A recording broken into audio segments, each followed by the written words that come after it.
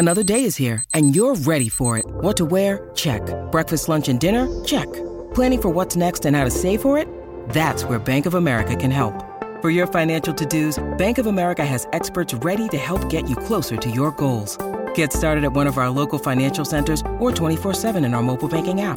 Find a location near you at bankofamerica.com/talktous. What would you like the power to do? Mobile banking requires downloading the app and is only available for select devices. Message and data rates may apply. Bank of America N.A., member FDIC. When you need mealtime inspiration, it's worth shopping Kroger, where you'll find over 30,000 mouth-watering choices that excite your inner foodie. And no matter what tasty choice you make, you'll enjoy our everyday low prices, plus extra ways to save, like digital coupons worth over $600 each week. You can also save up to $1 off per gallon at the pump with fuel points. More savings and more inspiring flavors make shopping Kroger worth it every time. Kroger, fresh for everyone. Fuel restrictions apply.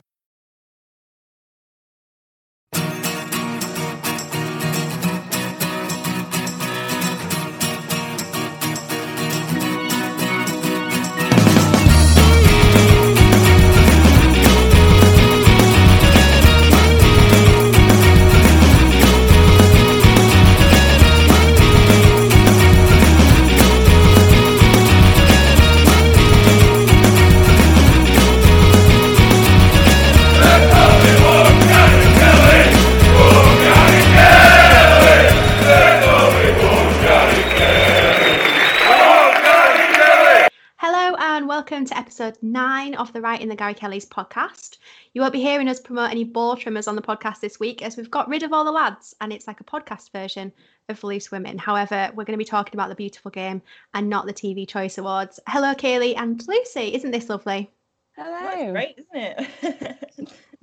What a nice change this is. So we're recording the morning after the night before, so we'll be digging into the 3-1 defeat to Chelsea. We've got an under-23s update from Chris. We've got Mr. LUFC Stats on the line to talk to us about his new book. And we'll finish off with a brand new game that you do not want to miss. So without further ado, let's crack on. So a 3-1 defeat at Stamford Bridge last night. Leeds scored the first goal, but Chelsea showed their quality in the second half. What are your guys' thoughts on last night's performance and the result? Obviously, the result wasn't that great. Losing 3-1's never good. I think the main thing to take from that game is always dive in the penalty box, because if Pavard had dived there, we would have got a penalty, I feel. Obviously, it's easy to forget as well that Frank Lampard's team is worth more than a small town in Yorkshire. I think, is it 22 million he spent last summer? I think they're saying Groove's worth like 40 million, whereas our starting 11 was worth 48 million. And sometimes you just can't compete with teams of that calibre. But then I don't think we pressed as much as we normally did, have we seen earlier on in the season. There was a few mistakes in defence. I think Jack Harrison was a bit slow in that second goal. I think he got caught out a bit there. Alan Oski and Liam Cooper sometimes I feel struggled to keep up with the pace. But then Chelsea are a great side so far this season. You know, they could even contend for the title. But then Meslier, once again, obviously bar the 3 goals, I think he had a good game. I think there's a lot to learn from it. And you can't be in the Premier League and you're going to get dumped once or twice. But no, actually, as a whole, I didn't leave that game feeling too deflated. There's a lot of positives to take from it. Yeah, I think it's a tough one, really. Like Kaylee said, you've only got to look at like how much they've spent on their team compared to us. I thought we played really well first half. I think it was best I've seen Coops play for a while. I don't know whether it's because obviously Llorente come in, he felt like he needed to sort of up his game a bit. But yeah, I think that was best I'd seen him play for a while. Calvin as well, first half. I thought that, well, the ball to Bamford for the goal was just out of this world. Second half, very sloppy, just giving the ball away too much. But again, like Kaylee said, they're a good quality side and we're going to learn a lot from them. I think I'd like to have seen Rodrigo come on a bit earlier as well. I think getting him more involved earlier on in the game, I think that could have made a bit more difference. But yeah, overall, it's a tough one to take, but we're going to learn from these experiences. Kaylee, you mentioned there that we didn't seem to be on the pace as much as we usually are. And I saw a stat last night that said that Chelsea actually ran 6k further than us, which doesn't necessarily seem much, but actually it's not very often that you see a team outperform Leeds in terms of that fitness and distance covered. So I think maybe that was a factor in that they pressed us really hard. They pressed us constantly throughout the game, and that's obviously something that we normally do to teams ourselves, and it maybe came as a bit of a shock. So that's obviously something that a lot of other teams will look at, and maybe something we need to prepare for moving forward. We touched on Diego Llorente there. He made his debut for us last night after Robin Koch's injury early in the game. It was a bit of a baptism of fire, wasn't it? Especially with the weird noises that Chelsea fans were making at him all night. Are you guys confident in his ability from what you saw? Yeah, I am. Obviously, the dynamic wasn't for him to come on that early on in the game. I get the impression Rizla wanted him to have at least 1 or 2 more games with under 23s, and obviously with Koch getting injured so early on, does change the dynamic to your whole game. But no, I think he played well. Obviously, I'm assuming he's not up to full match fitness at the moment, and considering he came on very long in the game, I did think he played well. He wouldn't be, I won't name drop, but he wouldn't be the defender I'd be looking to drop at the moment. I think Llorente and Koch together, when obviously Koch's out from injury, I think they could form a great partnership in defence. Interesting. Lucy, what do you think to that? I thought he played well, to say that. Well, I didn't expect him to come on, but obviously when he did that replacement for Koch going off early on in the game, at the end of the day, he's a Spanish international. Obviously, Bielsa wanted him and can see potential in him. So I think, like you said, we've got to give him a bit more time. Obviously, the nerves would have been there last night, and I don't know what the Chelsea fans were doing last night. It was quite embarrassing, to be honest. But yeah, I trust him. He looked decent, yeah. So we know why they were making noises at him. It was really weird, wasn't it? Yeah. It was almost like kind of people down their local Chippendales night at their local community centre or something, like the weird whistling and hooting noises they were making. Yeah, I didn't understand. I tried to search through Twitter for it and I just couldn't really find out about it. But yeah, I didn't get it either. Weird. Well, that comes on to something I was going to ask anyway. It was obviously our first game back in the ground with fans, albeit Chelsea fans, like I say, who were making some weird noises all night. What do you guys think about having just home fans in the ground? Is that an added advantage? Is it more pressure to the home team?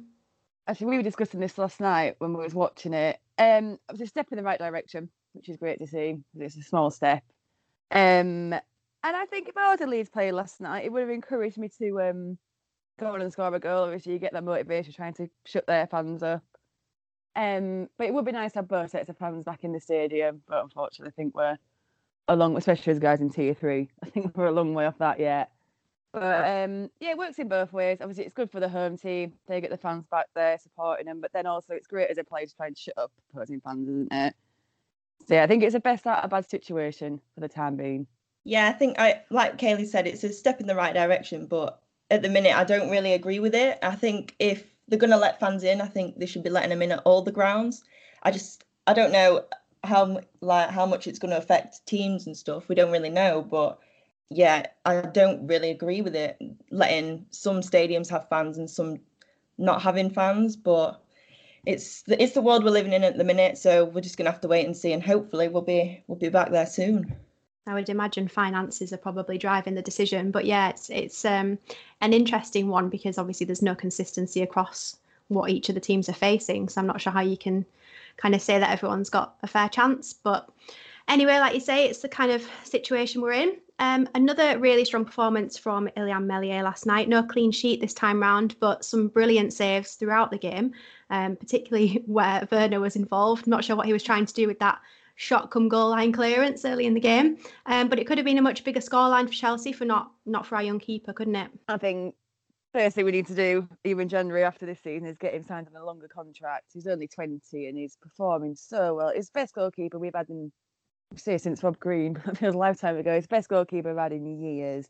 He's just getting better and better each match. He's just constantly improving. Has he got the second or third most clean sheets in the league so far? Or something with the last few? Andy will know this stat. I'll have to ask him that question. And yeah, even that picture of him last week, he did that double save and he was almost like he was flying, wasn't he? Like, I think he's great. I think he's best goal for in years. I want him on a long contract. Hopefully he'll stay with us long enough to become a Leeds United legend. And yeah, hopefully we'll go places with him in net. Yeah, really impressed with him last night.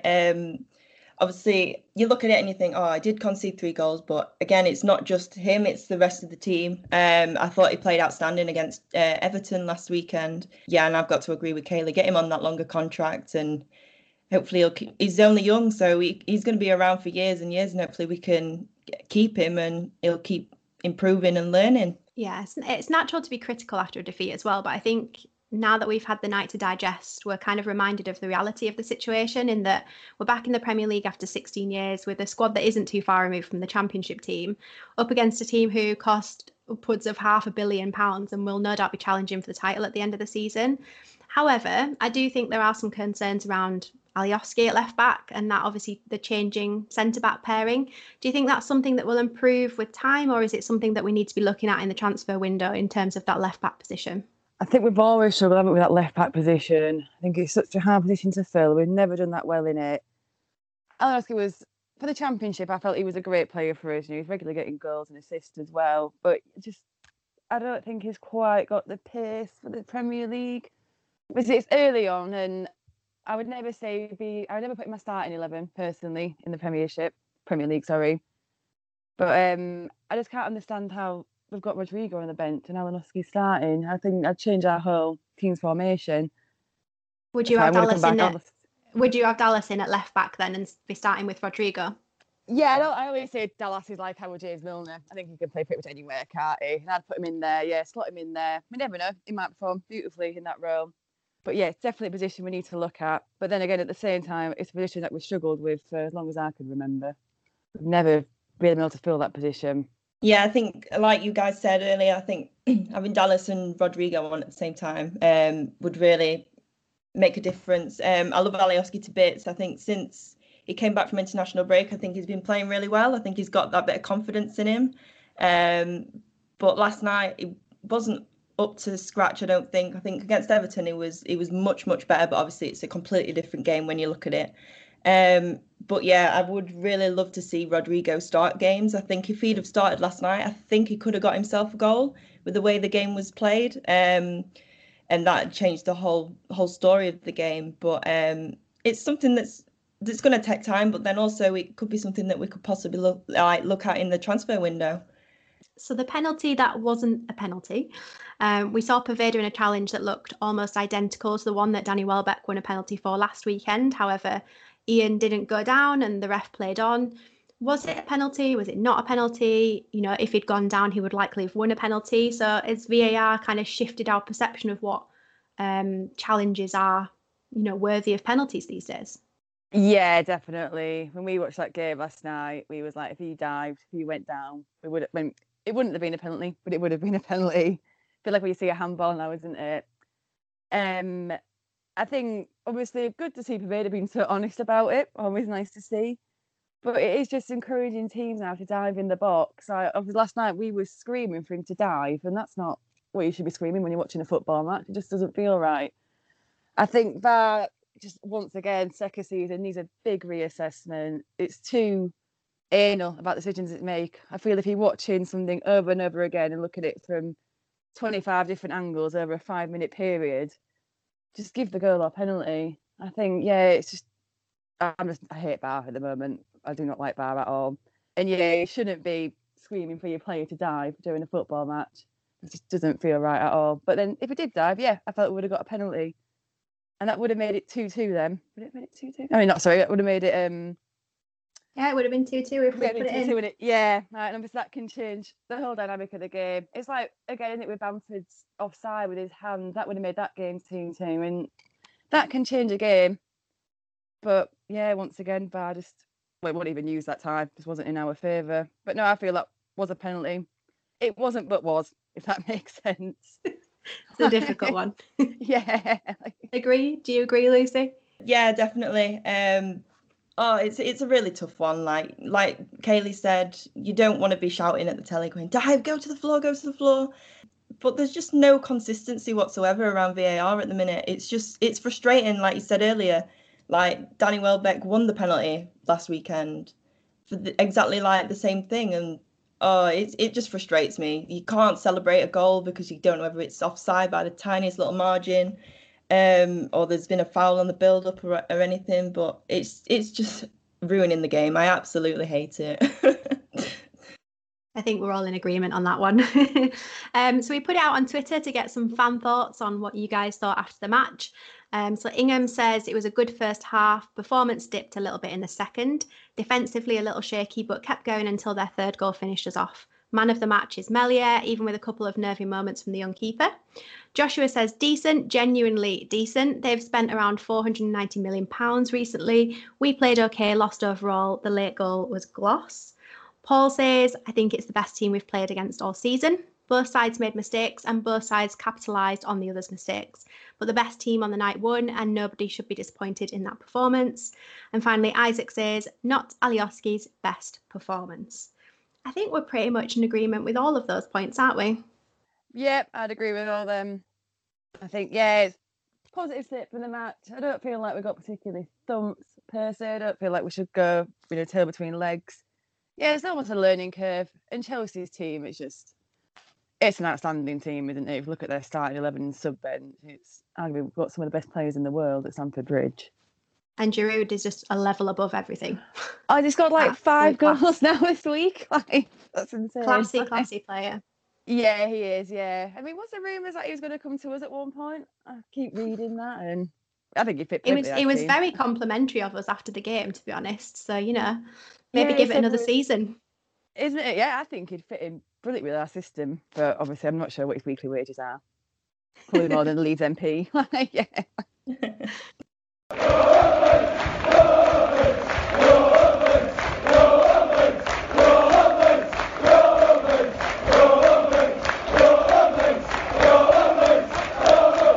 While you're browsing Twitter during the break, why don't you head over to the terrace and check out their Leeds United range for all your retro, classic and modern day gear. I'll tell you what, Vic, I've got to say, I love a good brew in my Tony Bowl mug, bought on the terracestore.com. So we're going to get on the blower and give our Leeds United under-23s reporter Chris McMenemy a call.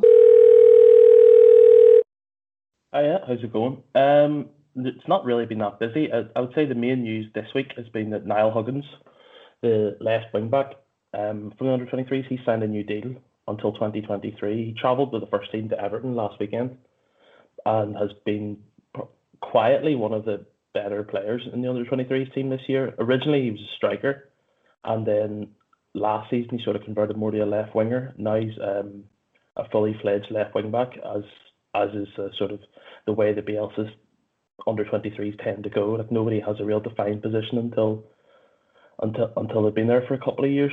But so he signed a new deal, but there was no game this week, so that's the only news we've got for this week. Last week they had West Brom at home in the Premier League 2. They won 2-1. They were 1-0 down early on, really sloppy goal to concede. But they had Poveda and Rodrigo in the team and were sort of trying to batter the door down for the rest of the half. But it stayed 1-0, so they withdrew the two of them at half time for Roberts and Costa, and Tyler Roberts and Helder Costa. Mostly Tyler Roberts, but Costa contributed too. They kind of changed the game in the second half, and West Brom just tried to hold on and hit them on the counter-attack, but with 10 minutes to go, Tyler Roberts scored a lovely little toe poke, which you don't really see anymore. And Costa then, 6 minutes later, he won the game with a goal, which I'm sure pretty much everyone's probably seen by now. He sort of beat 4 or 5 players and then just poked it home. But that's been nominated for Goal of the Month over the whole club this month, which kind of tells you there's not really been that many goals scored that they're having to do under-23s games. But other news, a thing I thought I would pick up on is there seems to be a real lack of depth in centre midfield. So for the game against West Brom, Stuart McKinstry would have started in the left sort of centre midfield spot where you would usually see Stuart Dallas recently, or more often Matthias Klick. But he dropped out with about 5 minutes before the game for Sam Greenwood, who is normally a number 9. And I think that kind of highlighted that there's really not that many centre midfielders in the under-23s. The main thing has been that, like, Matthias Bogus is away out on loan, so is Robbie Gotts, and so is Alfie McCalmont. So, there's probably a 3-man midfield there, and they're all gone. So whenever they're playing, I think I picked up on this in the Newcastle game. There's been a lot of games where Leeds kind of lose control of it because they've got nothing really in midfield. It feels like they play with 3 defenders and then 7 attackers, really. So that was one thing I thought I would pick up on. Other than that, it's been really quiet. Like, the other notes I've got here is that Max Dean from the under-23s, he's been playing for the under-17s recently. He's only 16. He scored 4 goals in 2 games in the under-17s cup, and Nolan Kenny has been training with the first team. He's a centre back or a defensive midfielder. He's only 17. He stepped up from the under-18s this year, but he's been training with the first team. Last week, we saw in the training video of him kicking the ball about with them, but he's fantastic. He's 6'3". He looks like a fully grown man already, and he's only recently turned 17 this year. And technically, he seems to be getting there too if you watch the under-23s games. Just jumping back onto Huggins, obviously you mentioned that he's been kind of travelling with the first team. Do you expect to see more of him with the first team moving forward? Maybe is he the answer to our left back issue that we've been discussing? I wouldn't say so just yet, purely because he's quite slight, and I don't know how quickly he's going to build up muscle, etc. But he's quite small, and even with Leif Davis would have been. You saw the amount of times that he travelled with the first team last season and was on the bench and would have picked up a couple of minutes here and there. But I think it's a difference between stepping up into the Championship and stepping up straight from the under-23s into the Premier League. I would say it would have been great if they had stayed in that the EFL trophy, the under-21s, because that would have given them the under-23s and under-21s more of a chance to get some game time against senior teams like they had with Blackpool and Barrow and Accrington Stanley. But I think we might see them in the FA Cup. It's probably the only time, I would say, or if there's a series of injuries. But other than that, I wouldn't expect to see anyone anytime soon. If anyone was going to come into the first team, it's likely to be Joe Gelhardt. But he's kind of disappeared at the minute. I think he might be injured because he didn't play in the last game, but he was seen knocking about Thorpe Arch on the day of the game. But yeah, I'd say it's probably a little bit too soon for Huggins to be considered. But been proven wrong before. Leif Davis started in 3 minutes' notice against Aston Villa 2 seasons ago. So God knows. So ahead of the January transfer window, do you expect to see any of these lads kind of move on to League One, League Two, maybe even Championship clubs to try and get some of that first team senior football? Last year I would have said definitely not, but this year potentially. I mean, Bielsa, obviously he's let Gotts and a few others go out on loan, which he wouldn't have done last year. And I think it's more a case of, I think him and Victor Orta, etc., will have to look and see, are they going to bring anyone in January? And if not, can we rely on any of these younger players? I think in the first team, the biggest gap is probably in centre midfield beyond the players that are there. I mean, Jamie Shackleton is there, but he's injured quite a lot. And I looked at the bench yesterday, and there's nobody you could bring on to replace Dallas or Click. I mean, you could push Click further back and bring on Rodrigo, but I think if anyone's going to go out in January, it would maybe be Charlie Cresswell or maybe one of the defenders, but I can't see it now. That's great, Chris. Thank you. Kaylee, Lucy, do you guys have any questions for Chris? No, the question was about Gelhardt. Just when do we think, he'd be first team ready? Because for me, he's the player that really stands out in our under-23 squad currently. Yeah, I think we've answered that. Yeah, he's one of those ones that, it's like Ryan Edmondson the last 2 years. Everyone's like, oh, surely we should give Edmondson a go. But I don't know, it's only been a few months, and I'd say he probably isn't too far away. But then again, with Bielsa, he gives young players a chance, but he's also very stubborn about dropping players. So, you might see him in the FA Cup, and if he impresses in that, he'll maybe get a few minutes here and there as the season goes on, with players get tiring or getting injured or whatever. But I wouldn't expect to see it. Although I'd caveat with, I talked about Ryan Edmondson. Gelhardt is a better player. Like he was already a championship player last season, first team for Wigan, and although he only scored once, he was quite good. So the recruitment this summer, players like Gelhardt, Drame, and Greenwood are a little bit of a step up from what we already had. Yeah, I'm looking forward to seeing him develop with us, and hopefully get a bit of game time this season. Yeah, hopefully so. There's only 2 more under-23s games before the end of the year, so you'd be quite worried about some of these guys getting a bit rusty. Well, perfect. Thank you so much for joining us, Chris, and for the update on the under-23s. We'll keep a close eye on what develops over the next few weeks. No problem. Thanks very much. Thanks for having me. Hi, I'm Paul Robinson. And when I'm not out on the golf course, I'm listening to writingthegarykellys.com. So we're now joined by Andrew Dalton, aka Mr. LUFC Stats, as he talks to us about the launch of his new official Leeds United book.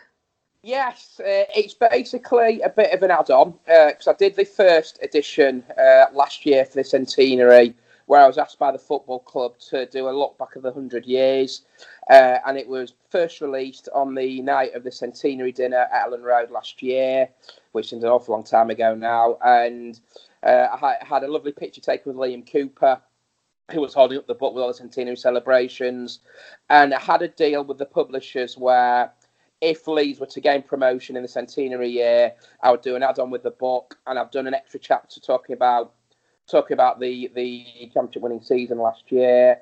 It's got a little bit of sad bits in. Obviously, we had the death of three legends, of Trevor Cherry, Norman Hunter, and Jack Charlton, and they're sort of the kind of intro to the book as well. And it's got some wonderful pictures from the celebrations of the winning the championship back in June, July time. So it's basically a 100-year look back, or the 101-year look back now, I suppose. But yeah, something I'm really, really proud of, and it's kind of my fourth book that I've done for the football club, and something to look back on when the night's closing over the winter months, really. Definitely. Thank God we had a good end to the season, eh? Yeah, I think had we not won promotion, I don't think it would have been done, Vix, but I'm really pleased with it. I'm really happy with it. Some of the pictures that they've chosen are absolutely brilliant. So, yeah, I'm really, really proud of it. It's something to look back on, especially the last 12 months of the last season, and it's something to be really, really proud of. Yeah, definitely. You absolutely should be. So, perfect Christmas present then. Yeah, if you go on all my socials, it's all over social media from my Twitter, Facebook, and my Instagram. If anyone does want a copy, they're now on sale in the Leeds United shop at £30, also online at £30. So yeah, it's come out at the right time. There's a lot of other good books and a lot of good authors out there. But if you want to sort of a look back in the history of the football club, it's an ideal present, really. Very good. Definitely be looking at that for myself. Yeah. So, what do you think to last night's performance and result? I think there's been a lot of overreaction from last night. I look back at it with a comparison to the Everton game where we were absolutely magnificent last week when Rafinha scored the winning goal. Chelsea is another step up. Chelsea are a side that are going for the Championship. And as much as we dislike Frank Lampard and what have you, they were well worth the result last night. I thought they suffocated Leeds in midfield, and had it not been for Meslier in goal, it could have been more of a scoreline. But these aren't the games that are going to define our season. We've got two home games coming up against West Ham and Newcastle in the run-up to Christmas before the big one at Old Trafford. And look, there's going to be ups and downs. We're a newly promoted team that have just come up from the Football League after 16 years in the wilderness. You're not going to win every game. You're going to have some lulls in a season. And last night was one of them. I thought Chelsea fully deserved the victory.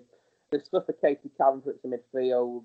And yeah, I can't really say more than that. But you look at the last three fixtures, Arsenal, Everton and Chelsea, you're offered 4 points, you take it. Okay, probably should have got 6 against Arsenal to win that game. But other than that, we are where we are. I don't think we're in any danger of being stuck into relegation scrap. And I think we'll win more games than we lose over the next few months, really. Completely agree. Lucy, Kaylee, do you guys have any questions for Stats? Yeah, again, I completely agree with what you said. I saw your tweet last night about, that game doesn't define our season, and I agree. It doesn't. It's. I just feel there's such an overreaction on social media, and that's the problem with social media these days, Kaylee, that you lose the game of football, it's Cooper's this, Dallas is that, Harrison's that. A week ago, you were lauding these players. We've got a fan base, and I'm not trying to have a go at the fan base, it's very fickle. There was one comment, I'm not going to swear, that, we're so beep, beep, beep. Hang on a second here. This is the team that went to Everton. It had been on a really good run at the start of the season and won 1-0 and could have won by 3 or 4. You go to a team that have just beaten Seville 4-0 in the Champions League. Giroud got over 4. They're a team that are probably going to, will chance the time, might win the title. And there needs to be a little bit of realisation that, hang on a second here, we're not going to win every game. Yeah, so I think our heads were in clouds a bit, wasn't it, from the first few games, and then it was that Leicester game with a bit of a pullback down to reality, and now, social media can be awful sometimes. I'd hate to be a player reading some comments. I feel sorry for some of the players sometimes, because as I said, this is a squad that Bielsa was assembled, that first year in 18-19 We were very close to winning promotion. I'd lost in the playoffs. And last year we got a record number of points at 93 points. And you're not going to keep getting that same amount of success year in, year out, especially when you move up a league. And there's just got to be a little bit of an expectation thing. Hang on a second here. We finished 17th in the league. That's a brilliant season. You then build from there. So you're going to get hiccups along the way. And it was a free hit for me last night at Chelsea. And there was no expectation to go and win that game. And I think sometimes you just need to rein it in a little bit that you're not going to win every game. You're in a different level. You're playing against world-class players. That squad that Chelsea assembled last night, I think it was, over £300 million. So, yeah, we've got 2 home games coming up against. West Ham won't be easy, Newcastle won't be easy, but it's an opportunity to get some points on the table, really. Perfect. Well, thank you so much for joining us, Stats. No problem. You guys at home can win a signed copy of an official history of Leeds United just in time for Christmas. To enter, all you have to do is share a link to the episode out to your followers. Make sure you tag us so we can see that you've done it. And we'll pick one of you at random to win the book. Best of luck. Thank you so much, Stats. No problem. Thank you for having me. Cheers. Cheers. Thank you. Take care. Bye. If you're struggling for present ideas this Christmas for your mates and your family, The Terrace have got you covered. To make it even better, you can get a discount on all your Leeds merch by using the code RITGK15 when you get to the checkout on theterracestore.com. Don't forget to drop us a tweet and let us know what you ordered. So the Wheel of Wotton is taking a break this week. We've literally knackered it. So we've had to go back to the drawing board and we've got a brand new game with some pretty special sound effects. So we present to you Guess Who? Now we're taking requests for a new name because that one's pretty rubbish. So if you've got one, just tweet us. But let's get started.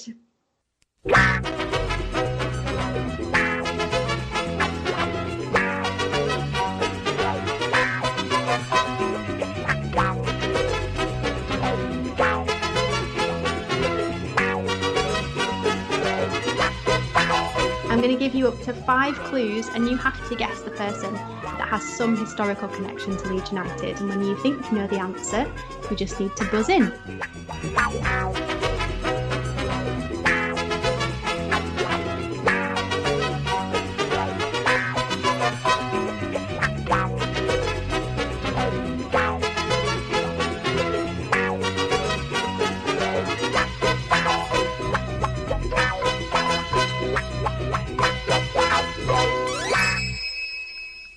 So, before we get going, let's try out those all-important buzzers. Lucy, this is yours. It's brilliant. Applauds the crowdies. And Kaylee, this is yours. What a day to be alive. Oh, me. Brilliant. Thought you'd like those. So, fact number 1. This person was sentenced to 3 months in prison back in 1995 for assaulting a taxi driver. Fact number 2, at the time of his transfer, he was his club's record signing for £1.6 million. Fact number 3, he was once locked in a cage in the back of Vinnie Jones' car. What a day to be alive. Oh, me. Who do you think it is? Was he our manager at one point as well? Is it? I mean, that's another clue. Dennis Wise. Dennis Wise. But she's got it. She's got it after 2. It was a Vinnie Jones thing. I remember my dad telling me that once. Very good, very good. I mean, my final fact was going to be that he's only 5'6", so I just wanted to slag him off a little bit. Kevin went on TV that time and he was wearing like a toupee and his hair was really weird. What? I'll send you a picture in the WhatsApp group. I feel that needs to be the still for this podcast. I'll find it now and I'll send it. Brilliant. Well, that's the first round of Guess Who and she smashed it after 2 facts. So I think we need to make it more difficult moving forward. That's us for this week. Thank you so much for tuning in. And as always, we'd love your reviews. So don't forget to pop over to your favourite podcast platform and leave us a few stars and some kind words. We'll be back soon. So take care of each other.